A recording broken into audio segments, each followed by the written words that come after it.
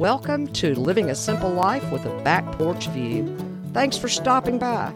Grab a glass of lemonade, pull up a rocker, and join me for conversations about living the simple life. Go ahead, get comfortable and settle in for a good visit. It's time to relax and enjoy.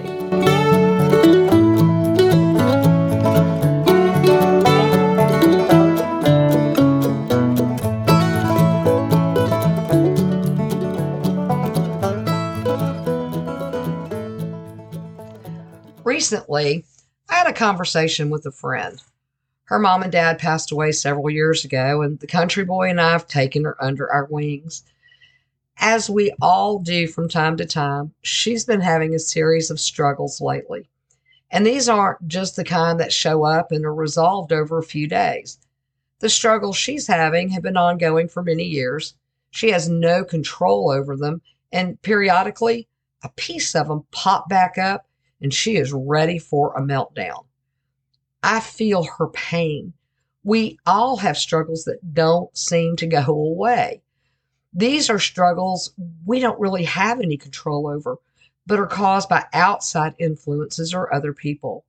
They build and build and build until we feel as if we could explode. If we could fix them, we would. If we could walk away from them, we would be putting on our tennis shoes. But we can't. I wish I could share with you a way to get rid of these struggles altogether. But in most cases, there isn't one. Instead, we have to find ways to deal with them. For the struggles in my life, I take a hard look at what is involved in them. Is it something I can fix? Then I do my best to fix it. Is it something I can control? Then I deal with it. But if I can't fix or control it, I still have to find a way to live with it, or it will eat me up inside. It has taken years, but I finally found a way to alleviate most of the physical, mental, and emotional anxiety and stress that is the residual effect of my struggles. The first step I take is to head to the prayer bench down by the pond. I take a few moments to focus my heart in prayer, and then let things start pouring out. I start with the first struggle, tell God what it is, and then I hand it over to Him. At the same time, I visualize that struggle dropping like a stone into the pond and being drowned. From there, I do the same thing with every single one of my struggles, problems, or obstacles. Once I've poured out all the nastiness inside, I then turn to Him with thanks for taking all of that off my shoulders and out of my heart. But I don't stop there. The next thing I do is find 3 positive things I can focus on. I call this baby needs new shoes. Now, if your child is in need of new shoes, you start thinking about what it'll take to get them. What shoe size? What style? Where can you get the best deal? In other words, you focus on getting baby those new shoes. It works the same way when you're struggling. Look for things you can do to take the focus off of the struggles. Now, if it's during the spring, one of my 3 focuses will be my garden. I'm thinking not only about what I want to grow, but how I want to use the harvest. Now, as a writer, I'm always in need of fresh material, so I begin thinking about topics that may be of interest to others who are seeking to live a simple life. And as someone who loves to create, I focus on weaving projects, new bread baking techniques, or different recipes I can create to add some fun to our meals. Once baby has new shoes, or one of your focuses is completed, find another focus to replace it. If summer's headed your way, maybe you can plan a staycation with your family. If you're creative, consider a new project, or start planning on making handmade gifts for the holidays. The key is to keep 3 main focuses at the ready and dig down into all the details. The purpose of your 3 positive focuses is to help you keep the worry about your struggles at bay. Inevitably, thoughts and worries about them will try to creep back into your mind. When they do, give them the barest of acknowledgement.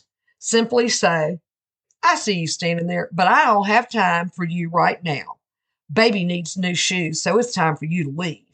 And then shift your thinking to a main focus. For me, my faith is a priority, so I usually recite Isaiah 41:10 between telling those thoughts to leave and thinking about one of my focuses. This verse says, "Do not fear, for I am with you. Do not be dismayed, for I am your God. I will strengthen you and help you. I will uphold you with my righteous right hand." Thinking on this verse does two things. One, it acts as a reminder that I've already handed over these struggles to God. And two, it reminds me that I don't have to be afraid or dismayed because God is bigger and stronger than anything I will ever have to deal with. By doing this, does that mean your struggles will go away? Maybe, maybe not. It may be a struggle that will eventually resolve itself, and it may be something we have to live with for a while longer. But what it will do is to keep you from being paralyzed with fear. It will help you to accept we all have struggles, but they don't have to define us or control us. Instead, we can just put them out of sight and mind for a while and focus on what is good in our lives. You may not have a prayer bench and a pond, but there is somewhere you can go. Find a lake or a body of water nearby and go there. If you don't have that, find someplace else other than in your home or yard. The reason for this is symbolic. You're taking your worries away from where you live, dropping them off, and leaving them. It acts as a refreshing of the spirit. And once you leave that worry portion behind, you can walk away calmer and ready to explore your three main focuses. If you're struggling, I am so sorry you have to go through this, but know that you are not alone. We all have struggles. It's how we deal with them that counts. Now, this process may take time to do well, but just keep at it. Before long, it'll get easier, and you rarely focus on the struggles. And if they're getting to be too much to bear, just remember, baby needs new shoes, so it may be time to focus on that for a while. If you want to learn more about the topic at hand, just visit my website at www.thefarmwife.com. If you have questions or just want to stop in for a visit, you can do that through email at thevirtualporch@gmail.com. And be sure to subscribe. You don't want to miss a single conversation. I'll be sitting on the porch every Monday morning waiting for your visit. Thanks again for stopping in. I'll see you next week on Living a Simple Life with a Back Porch View. And while you're waiting on the next episode, grab that glass of refreshment, pull up a rocker, and sit back for a while. It's time to relax and enjoy.